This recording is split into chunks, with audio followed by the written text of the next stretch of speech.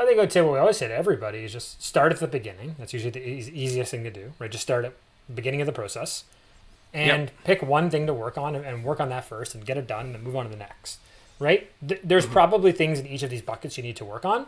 Cool. Like you'll get to that in time. But if you work on things out of order, you're going to get your result is going to be out of order, or it's not going to be the best result possible. Until right now, this very moment, contractors have always been on their own, not as tradespeople, but being alone and knowing how to take their business to the next level. They call us working class, they call us blue collar. They say that we don't have the smarts to become the business owner that we're meant to be. That is such bullshit. You have the ability. You're more than any of that. The question really is, where do you get the insights that you need specific to contracting to systemize your business so you can get your profits to pay for your freedom? I'm Andrew Houston.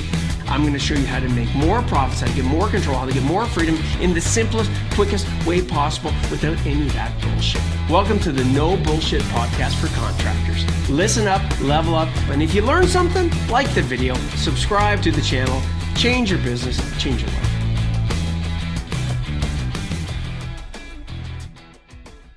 All right, everybody, welcome to another No Bullshit Podcast for Contractors. We are on part 3 with my man, Rockstar, head of our sales here at Prof for Contractors, Liam Morin, and Rory Morin. And we're going to be getting into this 3-part series. So we'll kick things off, Liam. We'll reflect on the past podcasts on what those other parts were just really quickly. But tell us, man, how you doing today? Doing great. And yeah, if you didn't listen... How you doing, brother? I'm doing How good. you doing? If you didn't listen to the last episode, guys, go back, right? Give it a listen. Do yourself a favor so you're getting the most out of this podcast. And again, there's going to be some stuff that's probably going to hit home on there. And yeah, then we can kind of make sure you guys are getting the best out of this one before we go even further, maybe do a part 3. So go re-listen to that. And yeah, basically, we covered just, again, like what is the process of like someone coming in as a lead? How do we handle that lead? How do we close them, right? How do we follow up with them? How do we make sure we're scheduling things properly? Again, really, we got this model, right? Yeah. We got this model we went through. So tell them, just reflect quickly on this model. Like, what the hell is this lead flow, deal flow, workflow? If this is their first time listening in, right? Yeah, exactly. So yeah, basically, sales starts right, but it's someone calling you or you getting an inquiry, whatever it is. But it's a whole process, right? From that to the job being done and getting paid, and in between that, there's a ton of things that happen, right? A sale's not a sale until the money's in the bank, right? So from getting that lead to getting paid, what is happening, right? Well, obviously there's a bunch of stuff happening, right? We're taking in the lead. We're doing a quote, right? We're scheduling a job. We're doing the project, right? We're getting the payment. All these things, and what's happening at each like sub point within those, right? In our process, and is our system set up for success? And because again, guys, a lot of us might say, hey, I need more leads, right? But really the question is, hey, do you need more leads, or do you need to get better at converting the leads?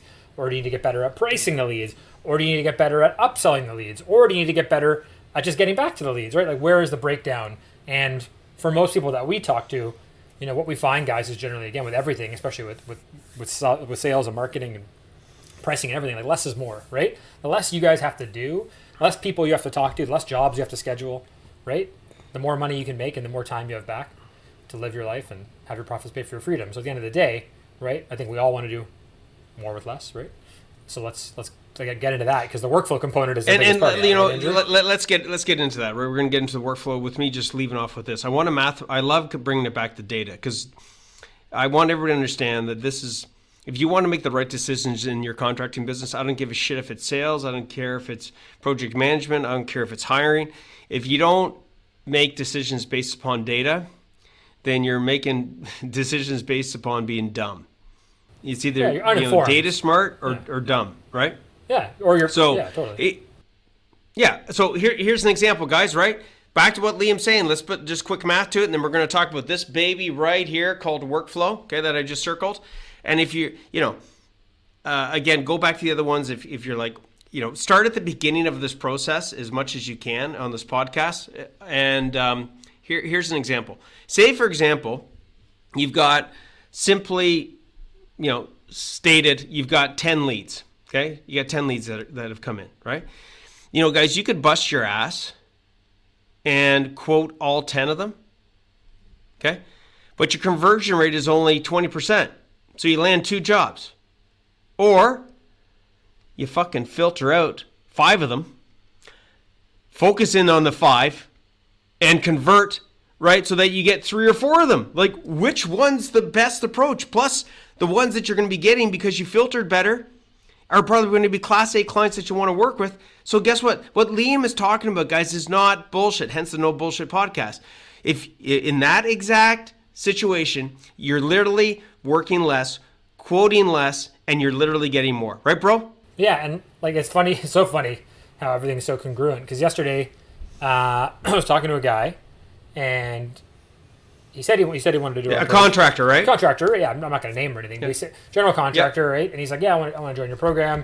And then we had a follow up, and he goes, yeah, there's a local consultant that's working with my family, and they're going to coach us for free. I said, cool, man, that's awesome.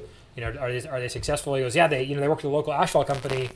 They took them from like $1 million to $3 million in sales in like a year or two. I said, wow, amazing, that's great growth. I said, just curious, right? What was the profit increase on that? And he goes, what do you mean? I go, well, did they make any money on that $3 million? Were they making any money before? Did their profits go up? Did their profits stay the same? I'm just curious. He goes, oh, I don't know. I go, well, you should probably ask them. Isn't that important? And he goes, yeah, totally. I heard Andrew talking about on the podcast how dropping your prices, right, kills you, and how markup's important. I said, yeah. I said, they may have done $3 million at 10%, right? But maybe, using our systems or other coaches, right, you could do $2 million at 20, make more money, right, and you do a third less work, which is better for you at the end of the day.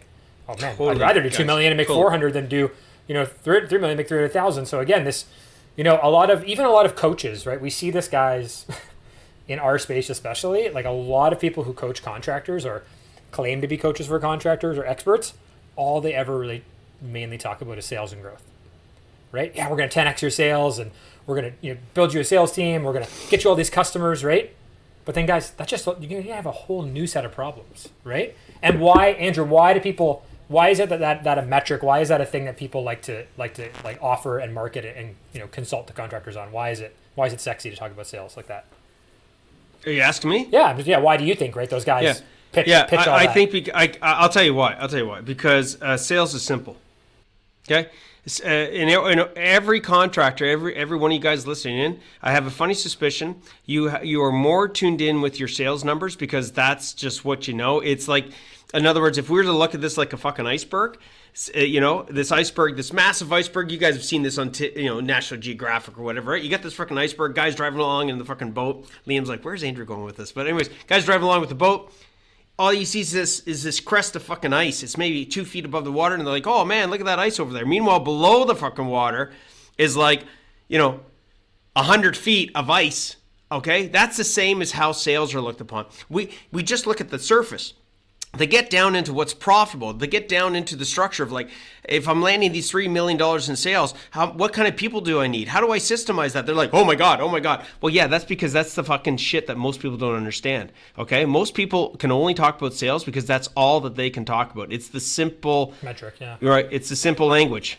Right, bro? Right. And I think what it really is, Andrew, is that most people are actually scared and don't want to talk about the other stuff because they know that's where they're weak. And they know of all the work they're going to have to do, right? And it's like that's the thing. Again, if you were to wake up most contractors like at 4 a.m. in the morning in their bed, and you woke them up, okay, how much work do you have booked like for the next 3 months? How much sales? Like pretty much every one of them can answer it, right? Yep. But if you wake up most contractors at 4 a.m. and you say, hey, that 3 months of work you have booked, yeah, cool. What's your net profit going to be on that? How much cash flow do you need to support that, right? Totally. Dude, it's so true. Okay, so let's feather from that analogy right into our baby called workflow, which is, as an example, like if you woke him up at 4 o'clock in the morning, you go, "Hey, brother, what's your plan? Are your jobs progressing to profit? Yeah. What? Well, how's your workflow? What do you mean? So let's get into that today, okay, guys? So remember, if all that somebody is supporting you with is just your sales number. And I'm referring to you. In other words, if that's the only thing that you're looking at and you're proud about, when a fellow contractor goes, "Hey man, how's it going?" You go, "Yeah, I landed a shitload more work," and nobody can talk about profits. You sure as hell better get to a different level of thinking. Which brings us real quick to Liam. Let's talk about Einstein's level of thinking. What would he look at regarding problems? The famous line. What's the famous line? I don't want to butcher it because I always butcher it. You say it again because it's the thinking that created the problems is not the same thinking that's going to solve them. something to that effect. The level of thinking that created the problems will not be solved with the same level of thinking. You're like, what? Yeah. So whatever fucking problems got created in your business right now today as you're listening in, whatever problems are existent in your business right now today, okay, they cannot be solved by the same level of thinking that created the problem. Otherwise, guess what? You'll never solve the fucking problem. So today, we want to get your level of thinking to the next level. And let's talk about workflow. So we talked about bringing in leads, bingo. We talked about landing them. Great, everything's done. No, man, this is where it can go off the rails. This is where we make or lose all the money, right? Like, let's be honest, guys. This is where the rubber meets the what? The road. This is where we actually get into it, right? Baby. Yeah. But then, guys, we've done all this work, right? We've put all this time and effort into like to market and sell and land these customers, right? And time, right? And then only for a lot of contractors to turn around and ignore the workflow systemization part, and all that hard work ends up again usually just being for naught, right? So let's break this down for the audience here, okay? Like, guys, when I say I'm dumbing it down, I think I'm like, we're trying to make it simple, okay? Dumbing it down doesn't mean like we're dumb. It just means that we want to make it so simple. Yeah, like I used to say this a long time ago. Remember, Liam, when I was doing, on stage and shit like that, and I used to go, hey, man, if my 13-year-old son or my 13-year-old daughter can't understand this and explain it back to me, well, then it's too complex. It's not broken down. So tell us a little bit about this right here. Work and flow. Yeah, I think the first place we have to start, this is where things just like the pre-start, right, guys? This is where basically your job is going to be either set up for success or not, and where it's going to go off the rails. So if you're the owner, you're doing the sales, okay, and then passing it to your team, or you're still kind of involved in the project, or maybe even you have salespeople, but for most of us that's not the case, so we're just going to assume it's the first. This is the biggest breakdown, okay? Is you sell this job, you quote it, and when you hand the job off to your team, right, there's or maybe there's a lack of, maybe you're currently not, clearly defining like the project scope, right? What are all the details? What are the customer's expectations? And then also involving the customer in that handoff. So if you're going to sell the job, you're going to sell this customer on this vision for this project, and then you're not going to do a warm handoff to your team, right, as to who the main point of contact is, how the job's going to go, right? Then you're already, again, setting yourself up for failure, right? So there's all these things in our head, maybe things we promise the customer, small details in the job, whatever it is. But these are things we have to communicate to our team and to the customer, and for them to both know how communication is going to go during this project, because you're going to be busy selling other jobs, right? Doing other things in the business, working on the business. And if you don't do this, then you're going to get sucked into working in it, which is like taking a million phone calls from the client. Why is the countertop on the back of the deck? What's going on here? I thought the guys were going to do this today. When's the electrician coming, right? Like, how many of us can relate to that, right?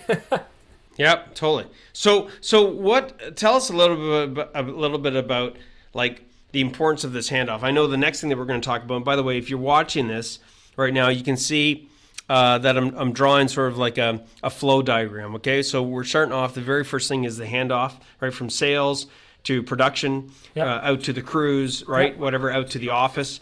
Next thing we're going to talk about, I'll like lead one ahead so that you guys know where we're going with this. Next one we're going to talk about is, how do the customers get communicated to? Okay, so that's going to be number 2 in this flow diagram. If you're not seeing the diagram, totally cool. Just follow along. Okay, we'll try and break this down as simple as possible. So the first thing is the handoff. So, like, what are the things people think about handoff? Right away, they're going to be thinking about the customer, but in reality, it's the first handoff is the handoff between the salesperson and the fucking team internally, right? This is an internal handoff. Right. So, like, again, this is the perfect thing to be, going over, bringing up, right, at your weekly meetings before the job starts, right? So, hey, guys, we have this job starting next week, right? I want to go through the scope. I want to go through timelines. Who's going to order materials, right? Where the bin's going to go, like, right? Again, guys, if you're waiting until the day of, like, it's too late. You've already lost, right?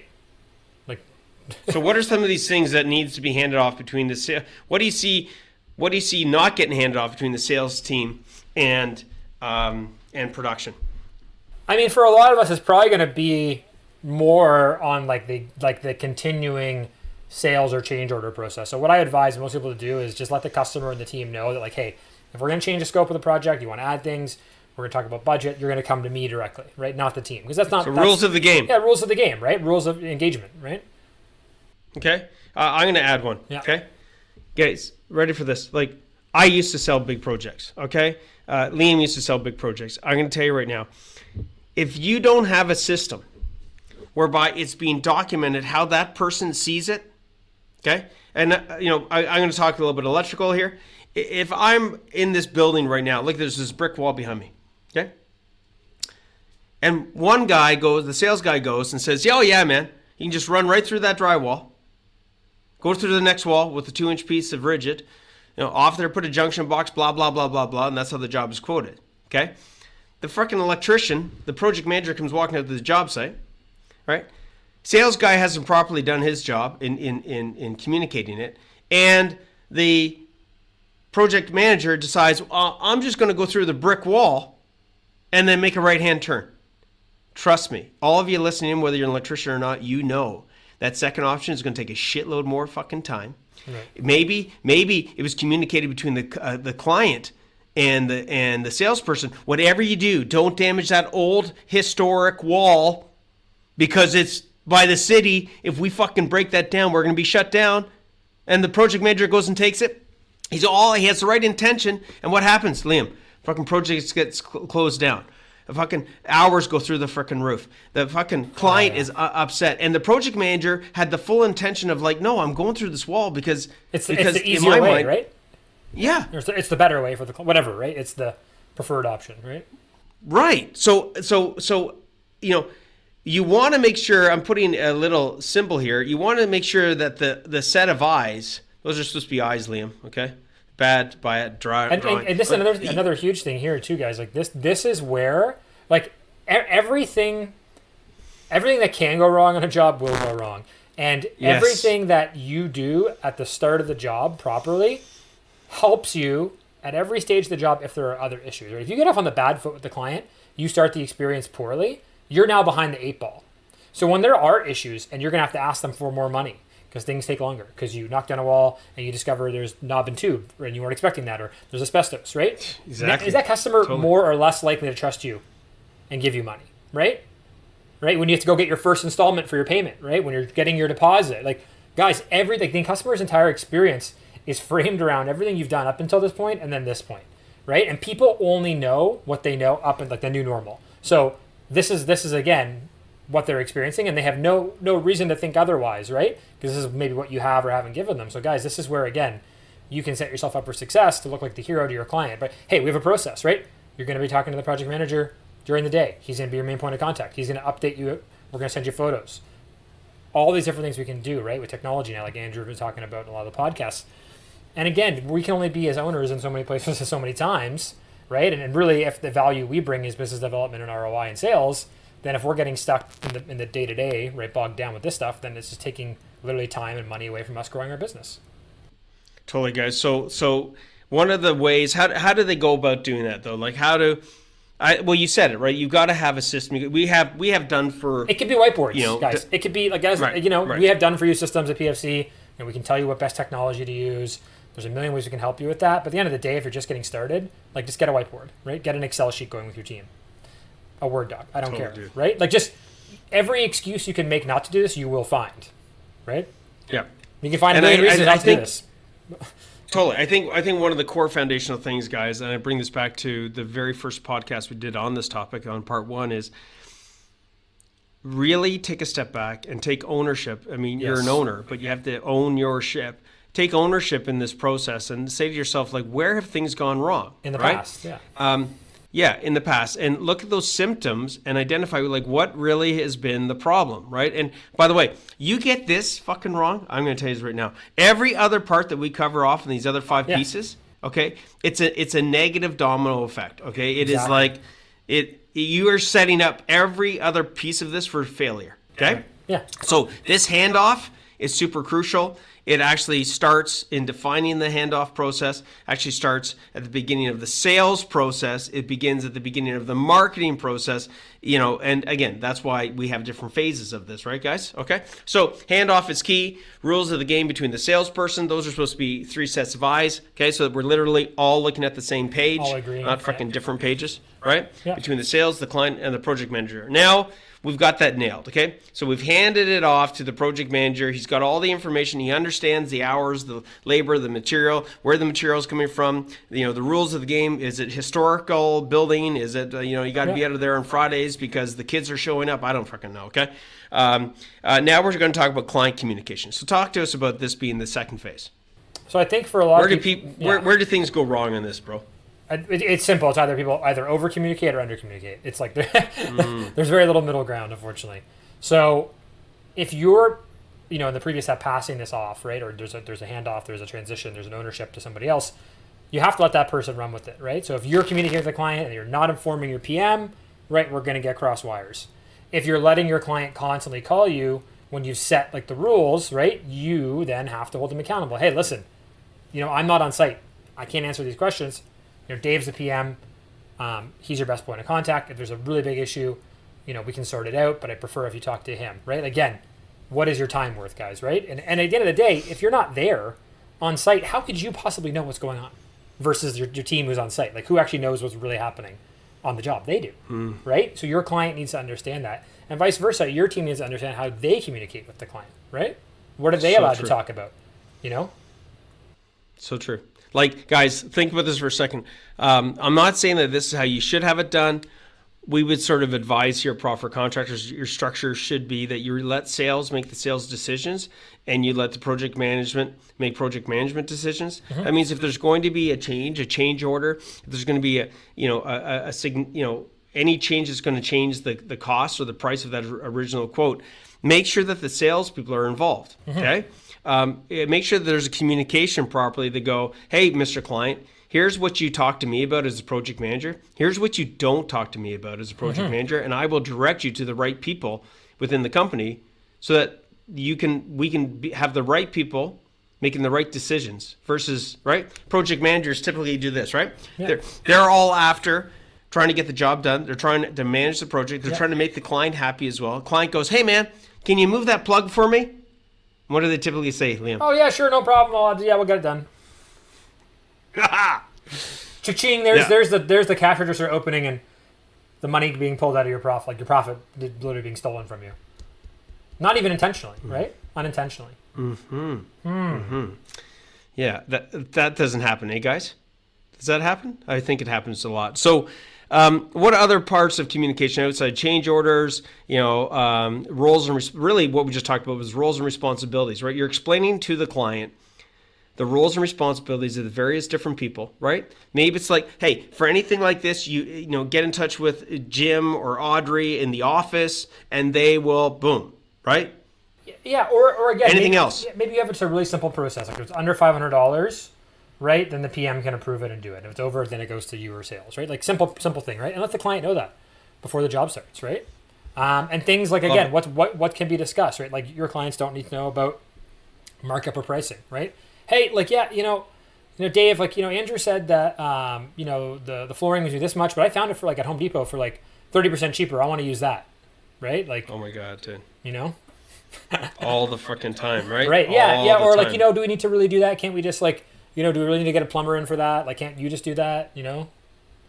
Well, here's why we can't. Okay. So let's talk about, right? Let's talk about here. Like everybody listening, you're probably sitting there going, "Holy shit, that just happened to me yesterday. That just happened to me as I'm driving along here, right?" And then, not only we're going to get into the importance of the details of change orders, but guys, understand that it's so critical that each of your employees understands their. I'm not going to segue too much, but I'm just going to say, I call it the 3 R's. Write this baby down. Right? They need to know what their role is.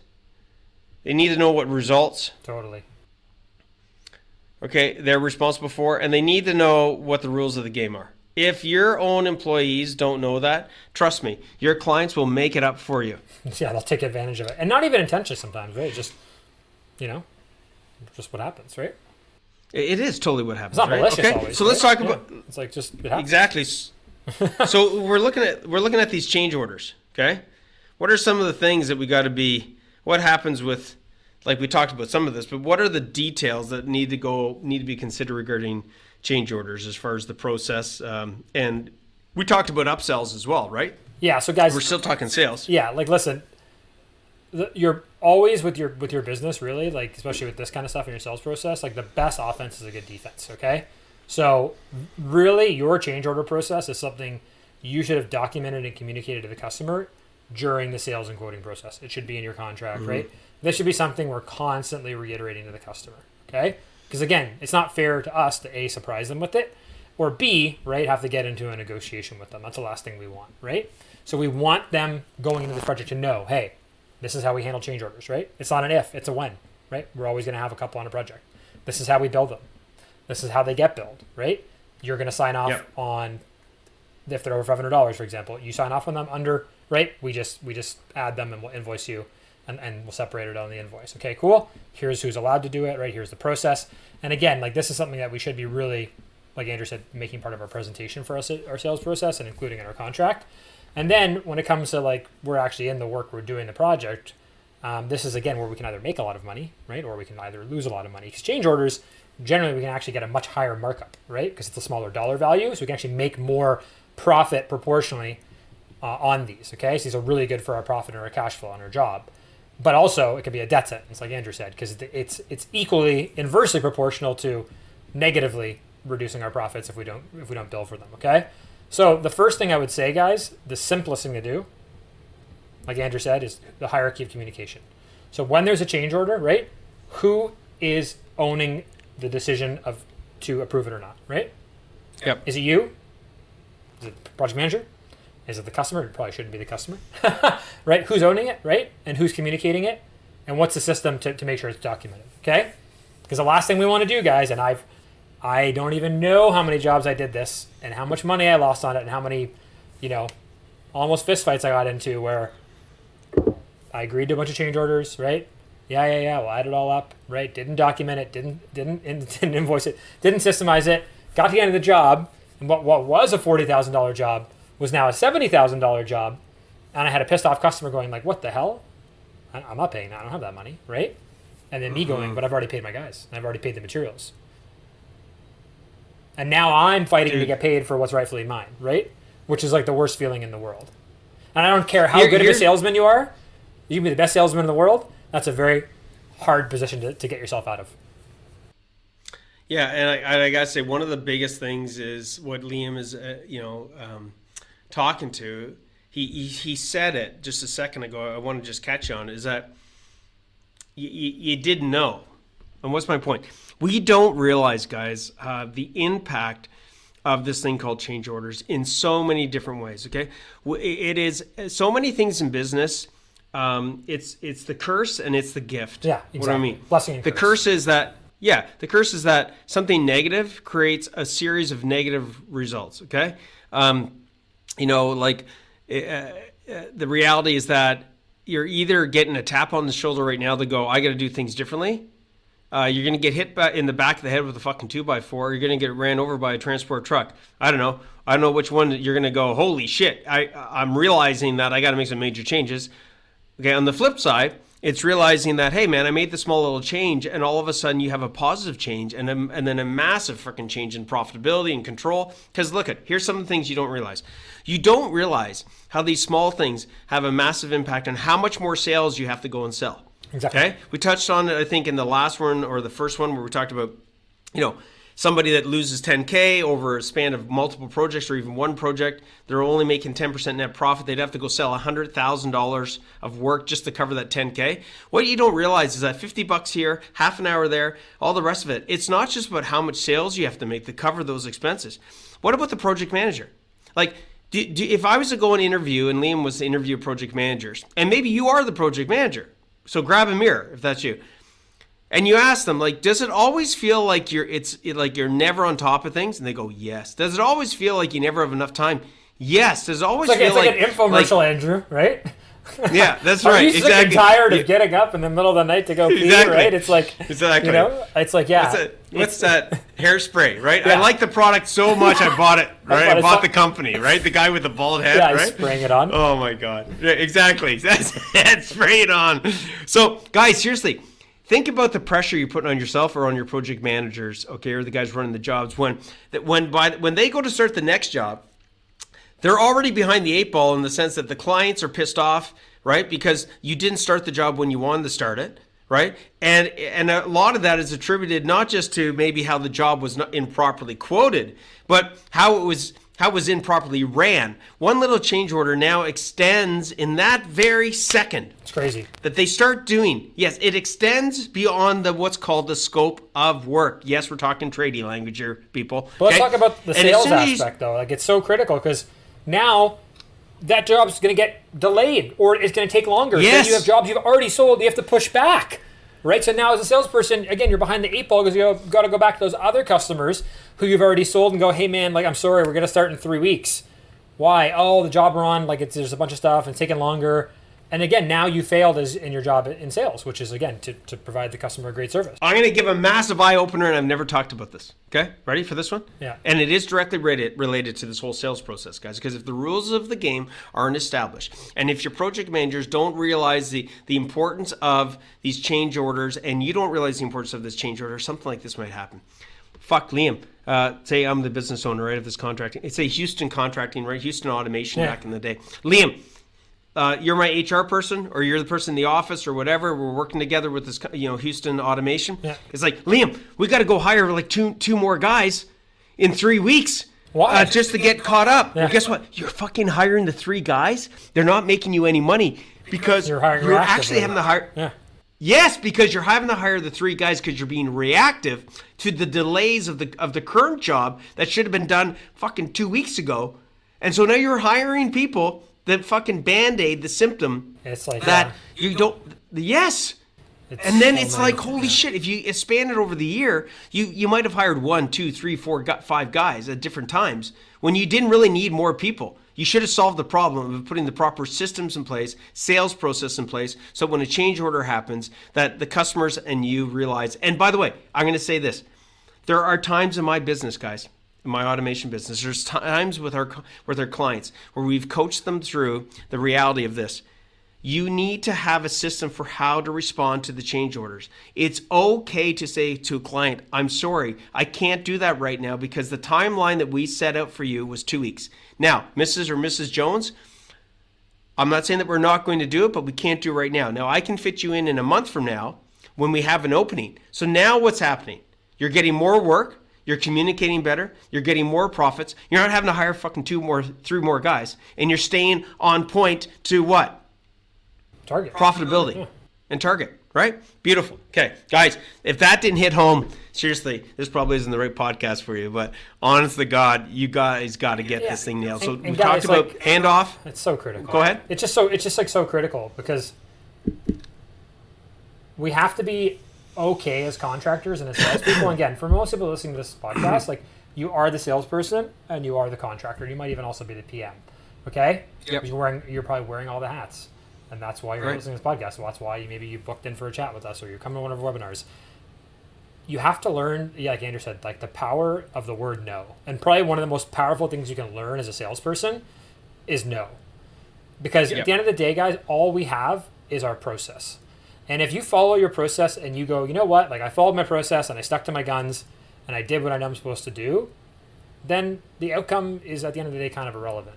It's about, it's about not getting attached emotionally and about following your process. And then if you do that, you can be confident, again, to learn to say no, right? And this is like probably the most powerful thing you can learn as a contractor. Say no to, again, bad team members, say no to the client, because then again, it's just more time and more energy to put into things that are, say yes to success, right? To say yes to profitability, right? So don't feel like you have to please everybody. Like you have to be all things to all people. That's the hallmark of a terrible salesperson, right? They're trying to please everybody.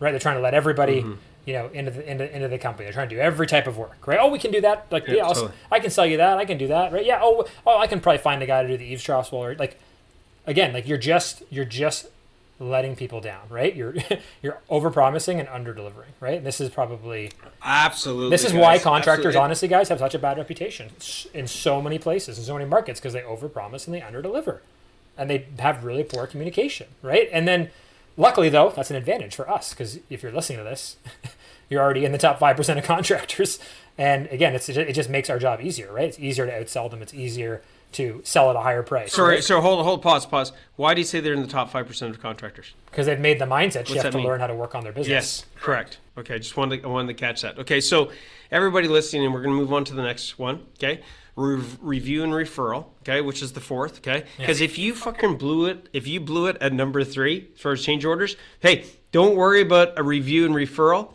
Actually, you should worry about a review, You're not gonna because get if they one. give you a review, it's going to be shitty. Or bad, yeah. Totally. Right? Okay. So let's talk about review and referral. Now that let's assume that they've communicated with the clients. Okay. And just I know I segue sometimes off, but if you guys think we're full of shit, if you think like this is actually bullshit, scroll through the podcast, pick any one of the interviews we've done with clients. Okay, with champion CEOs. Okay, and people part of our family of contractors becoming champion CEOs. And listen to the numerical data. I raised my prices. On the last podcast that we interviewed, I doubled my freaking price. I did this. How is that possible? I'm going to tell you in a nutshell, and then let's get into this. Because most contractors are shitty. They're so bad at this stuff. The clients are, prospects want to have this stuff in place as bad, if not more than you do, so that they can get what it is that they're asking for, right? Guys? Totally. Like, seriously, okay? Okay, review and referral. How do we go about doing that, dude? Like, when do you do it? At what part in the sales process or the job? Right, we've already landed the job. We're doing the work. When do you do this? I mean, really, again, it should probably be earlier in the process, like explaining that, if you do a good job and the customer's happy, right, that you're going to ask them for a review. So you can reference that when you are asking for the review at the end of the job, okay? We're pre-framing it, right? So sooner than later. Yeah. I mean, and honestly, Okay. the easiest time to get the review and the referrals when the customer's super happy, right? Bingo. When they're paying you. Usually if they're paying you, they're happy. Generally speaking. Most of them. Yeah. There are exceptions, but yes, but generally, right, if you're getting that final payment, you're doing that walkthrough, right? That's when, again, they're most likely to do that. Okay? And make it easy for them too, guys, right? Right? To make it a simple link. Hey, you just click this link, I'm gonna send it to you, right? Add it on the invoice, like just make it as easy as possible for them to give you that review, right? Why don't people, like even people that do ask for reviews, what are some of the reasons that they don't get them? Is it because of that, like they've made the path of least resistance the highest resistance? That's one thing. They don't give the customer any incentive to do it, and they again, it's back to the sales thing. They don't follow up, right?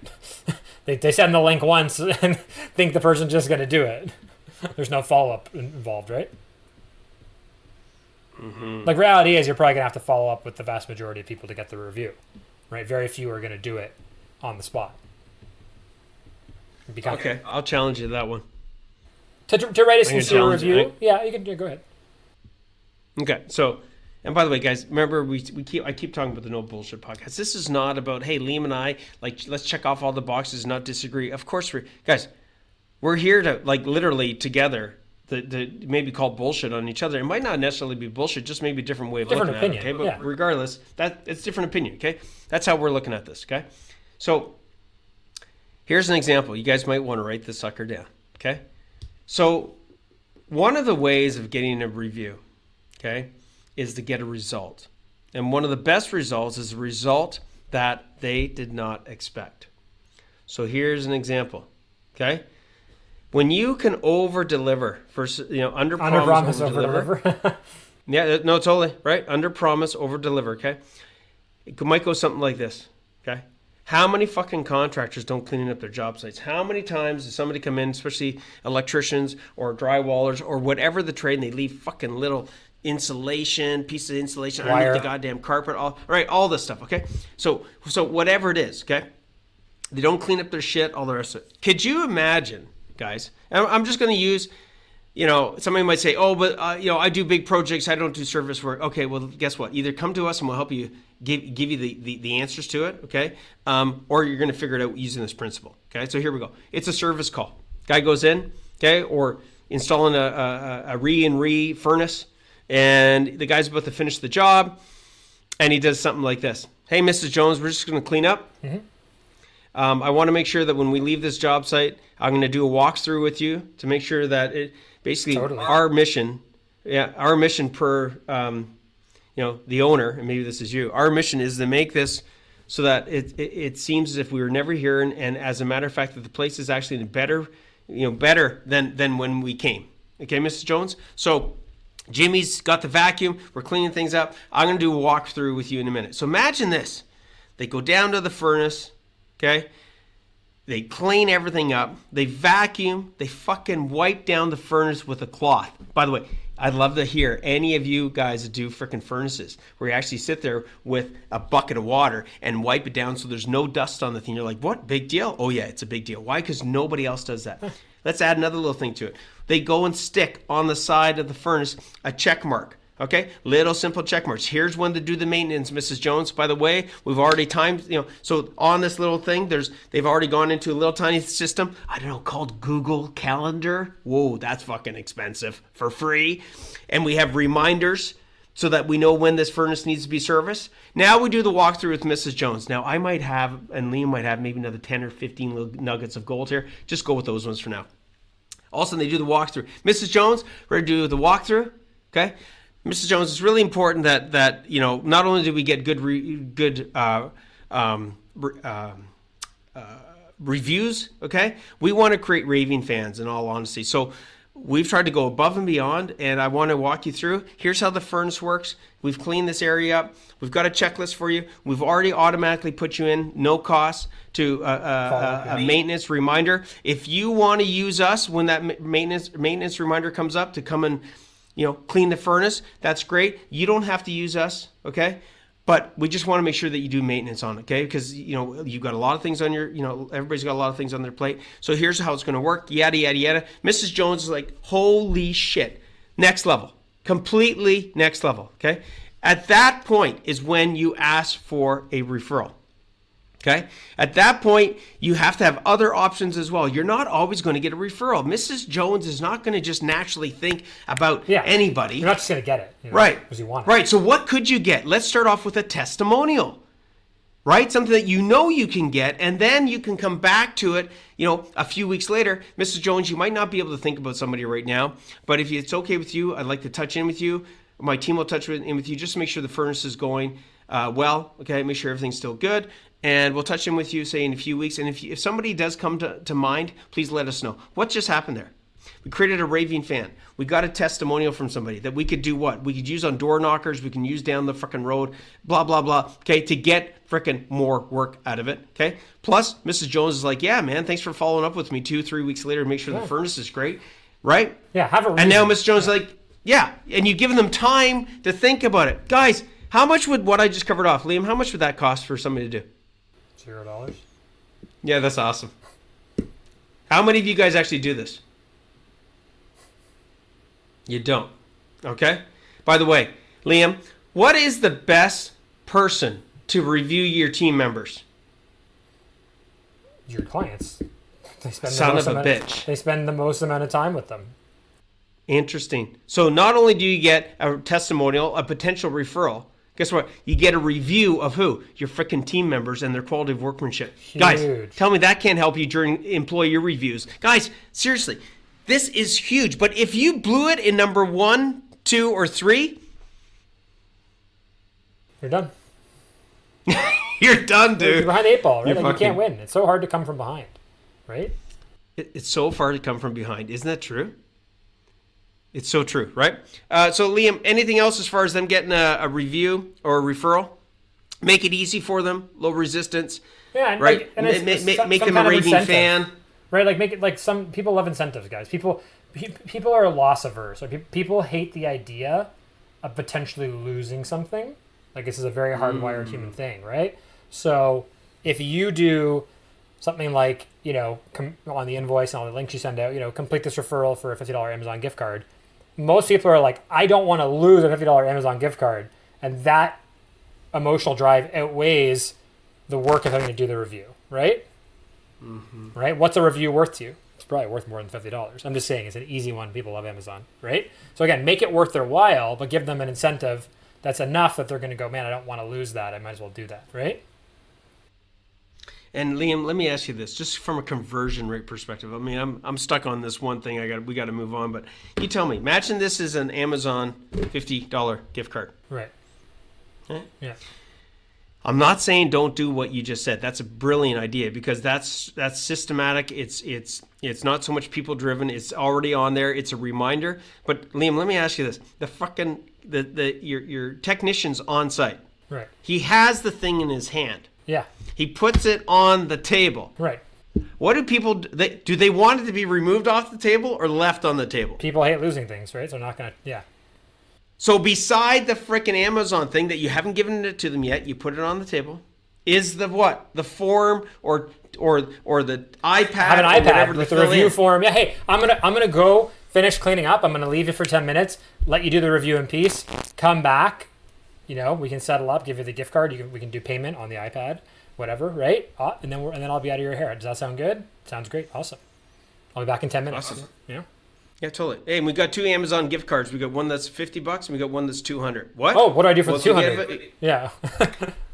That's for the VIPs. What's a VIP? I want to be a VIP. Oh, okay. Yes. Yeah, that's for people who sign up for our maintenance plan, right? Oh, how does that work? Well, now that we put your HVAC in now, or plumbing or whatever, right? Now we got to make sure that we have a service plan so that when, something bad happens, right, we can get it fixed quickly, right? Because things happen, don't they, right? You've heard of that. Yeah. Totally. Look what Rick put in. Rick, our head of coaching, who owns, like Harris Plumbing, right? What did they put in? They put in a program just like what you talked about. Now they've got, tons and tons of people signed up to this program, correct? Yeah, exactly, right? Again, just make it as, like as Andrew would say, make it an irresistible offer, right? Like what's the person potentially losing, right? Guys, I love it. Okay, I love it. Liam, this is gold, man. Just what we covered off now is gold. Okay, now we're wrapping this baby up with number 5, okay? Profit slicing. People are like, what in God's name are you talking about? Yeah, this is what other coaches aren't talking about. Yeah, it's like a piece of pie, right, dude? Yeah. Right? Yeah. Okay, tell us about that. So part of, really, let's say, developing and upgrading your sales process is really figuring out not only what's the easiest thing to sell or what you sell the most of, but what do you sell that makes you the most money, right? They're two very different things. There are some things that are very easy to sell. And the reason they're easy to sell because they don't make you money. And that's why people are buying it, right? Oh, dude, that was well. Say that again. Say that again. There are some things that are very easy to sell. And the reason oftentimes that they're easy to sell is that they don't really make any money, right? Like selling on price?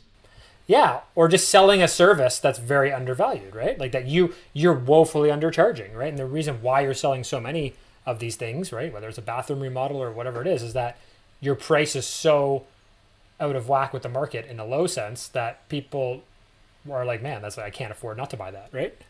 The inverse is true of what we just discussed, right? Where if the price is too good, then too many people will buy it. Then you have a different problem of not having any profits, right?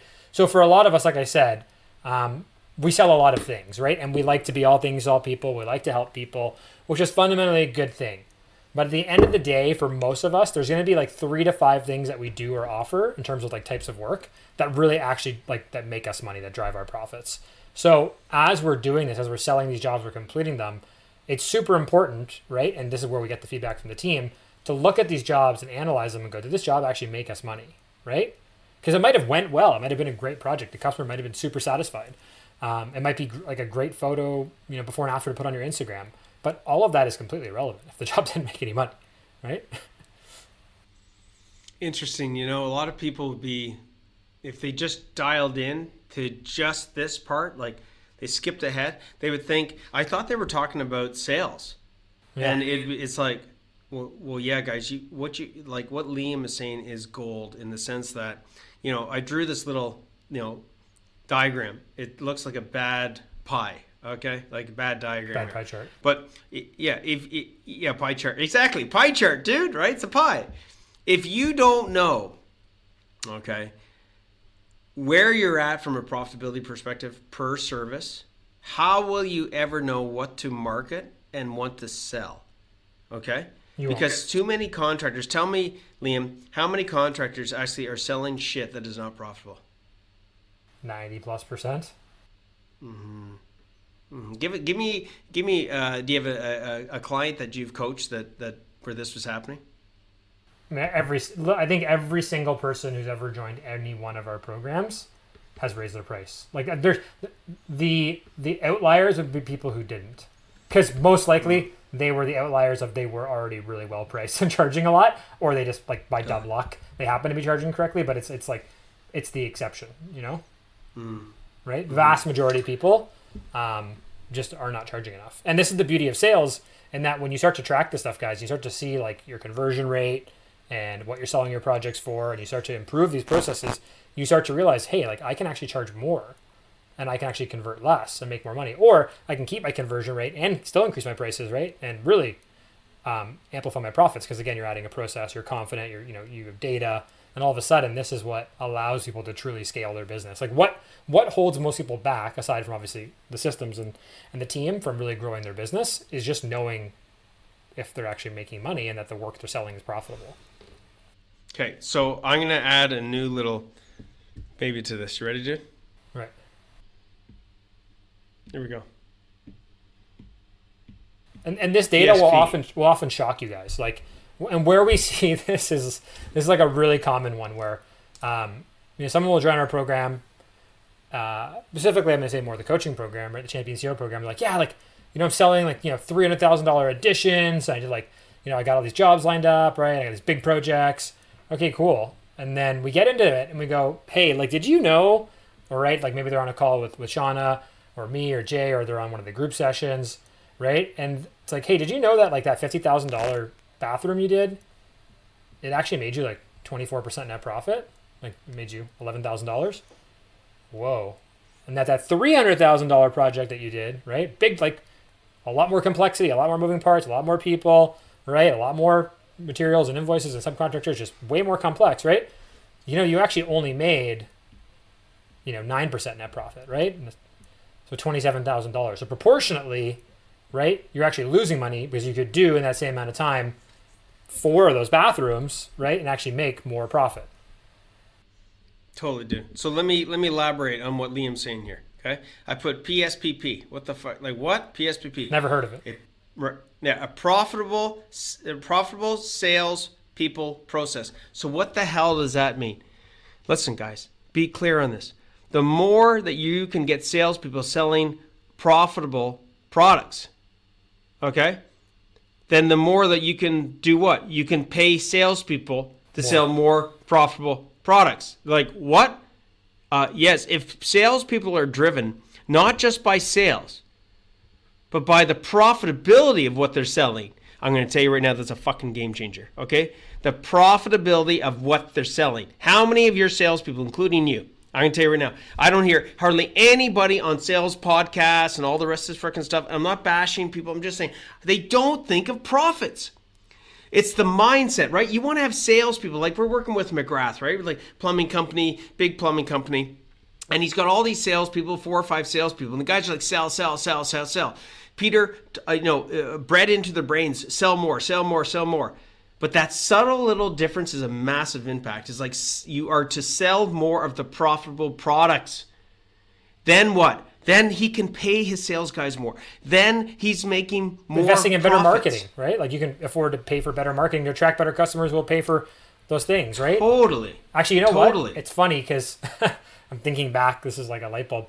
When I was doing like my first sales job was door-to-door sales, and I remember that when we sold, and everything was 100% commission. When we sold lawn aeration, we would get, I think, 15 or 20% commission, right, on the lawn aeration, which it was like nothing. It was like $30 or $40. It was like a joke, right? Yeah. But if we sold a maintenance plan and like the dethatching and cross-seeding and overfeeding, he'd pay us 50% commission. The only reason he was able to do that is he knew that the profit on that type of work was like way higher, and that he could afford to give us way more commission, right? And so what do you think happened, right? All of a sudden the top guys were basically just crazy outselling the maintenance plans, right? Because Ben had incentivized everybody to do it, right? Okay. Well, And Ben had realized then he had a something problem. called They didn't have the crews actually do the maintenance. They had like another problem. Yeah. Well, that's a whole other thing. But dude, we broke he his business. he understood what's called lifetime value. Okay. Yeah.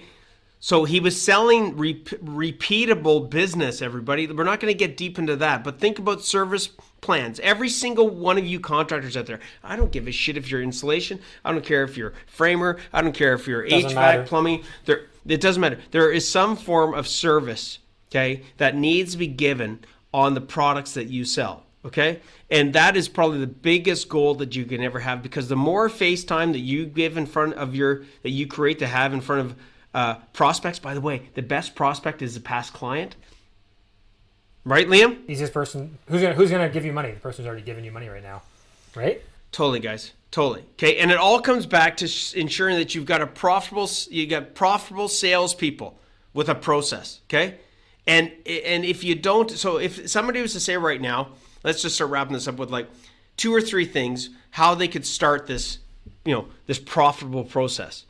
How would this profit slicing? What would be two or three things for them to do, Liam? I mean, simplest one, right, is just you just got to do some basic job costing, basic tracking, right? Like at the end of that job, right? What did we spend on labor? What did we spend on material? What did we quote, right?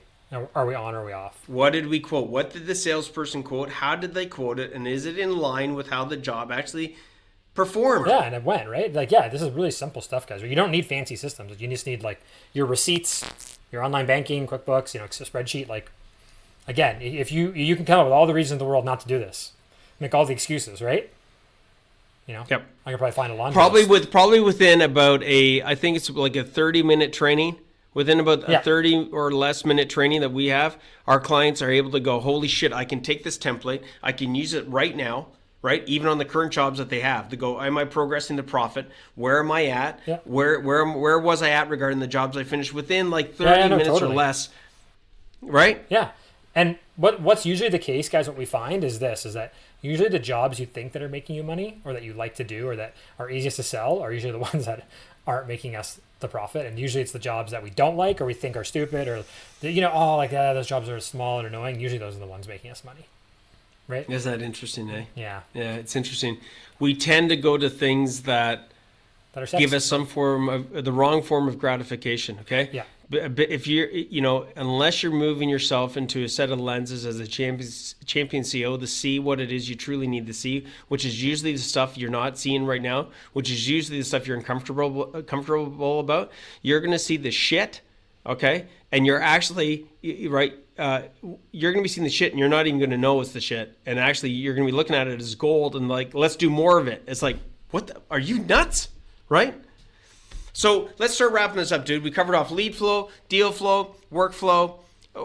Give us sort of the 3-part series. Give us sort of your Coles Notes version of like, your insights on these 3 phases from a like next steps perspective for somebody listening. What would you recommend? Somebody's listening and they're like, holy shit, man, I need to get better at lead flow. I need to get better at deal flow and workflow. I need to get better at all these things. I'm a little bit overwhelmed. What would you say to them?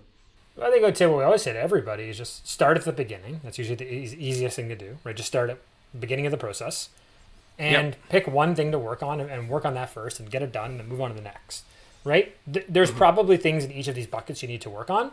Cool. Like you'll get to that in time. But if you work on things out of order, you're going to get your result is going to be out of order or it's not going to be the best result possible. So start at the beginning. And if lead flow you find out is actually really, stable and good, quick, awesome. You get on a deal flow. And then maybe that's where the breakdowns are, right? But if you start at deal flow and there's things from lead flow that you're not fixing, right? You're just going to keep having the same issues at deal flow because you didn't treat the root cause. You just dealt with the symptom, right? So again, guys, go back to the beginning, work through it, step by step. Don't work out of order. Do it sequentially. You don't have to solve it all at once. And ask for help, right? Get your team involved. Get your bookkeeper. Okay, so right? so they do that. They're still struggling. Yeah. Is there any suggestions you'd have for them to raise their hand to get help somehow? Yeah. Listen. If you're you can't watch yourself swing, guys, right? Like you can't, right? Like Tiger Woods doesn't just get it. Like his coach doesn't just give him a PDF, right? Going, hey man, these are all the 10 things I want you to do. I'll be back in 2 weeks, chill on the car crashes and the hookers, and we'll pick up the golf game in 2 weeks, right? Oh, dude, that was awesome. His coach goes, hey, these are the 10 things we're going to do. Here's the days I want you to do them. Here's how you're going to do it. Call me if you have any questions. We're course correct, right? Like, that's why he pays he has 7 coaches. He pays them millions of dollars. Same thing with They hold them accountable as well, right? And to course correct them when you're going off course, right? Right. Hey, man, totally. you got to change that because that's not going to work for you, right? So the same thing, guys. If you're struggling with this and you just don't know where to start, or you're literally, I have none of this, I don't even know, then the 4 easiest ways we can help you guys, pretty simple. Number 1, like and subscribe and follow this podcast because we're going to be covering a lot of this stuff. Number 2, go to our Facebook group, Contractor Tips, right? Talk to the other contractors and coaches in there. Because guess what, guys? You're not the only one struggling with this. There's thousands of people who are dealing with this as well, right? So get the insights. And we're in there, by the way. The team, the coaches, right? Our members, right? Who are doing well. Give back and support and mentor and train the people coming up, right? It's an abundant mindset. It's a family vibe in there. And it costs them how much? $0. Costs us a lot to run the group. Costs them $0. Now, that's again all well and good, but listen, some things, guys, they can't wait, and sometimes we have to ask ourselves, right? What is the cost of not fixing this problem? How long has it been going on for, right? What's really at risk? What's really at stake here? And if that's the case, then you can do all the research you want. You can listen to all the podcasts you want. You can talk to everybody in the world, but ultimately you got to just get some insights and take action. So click the button in the podcast.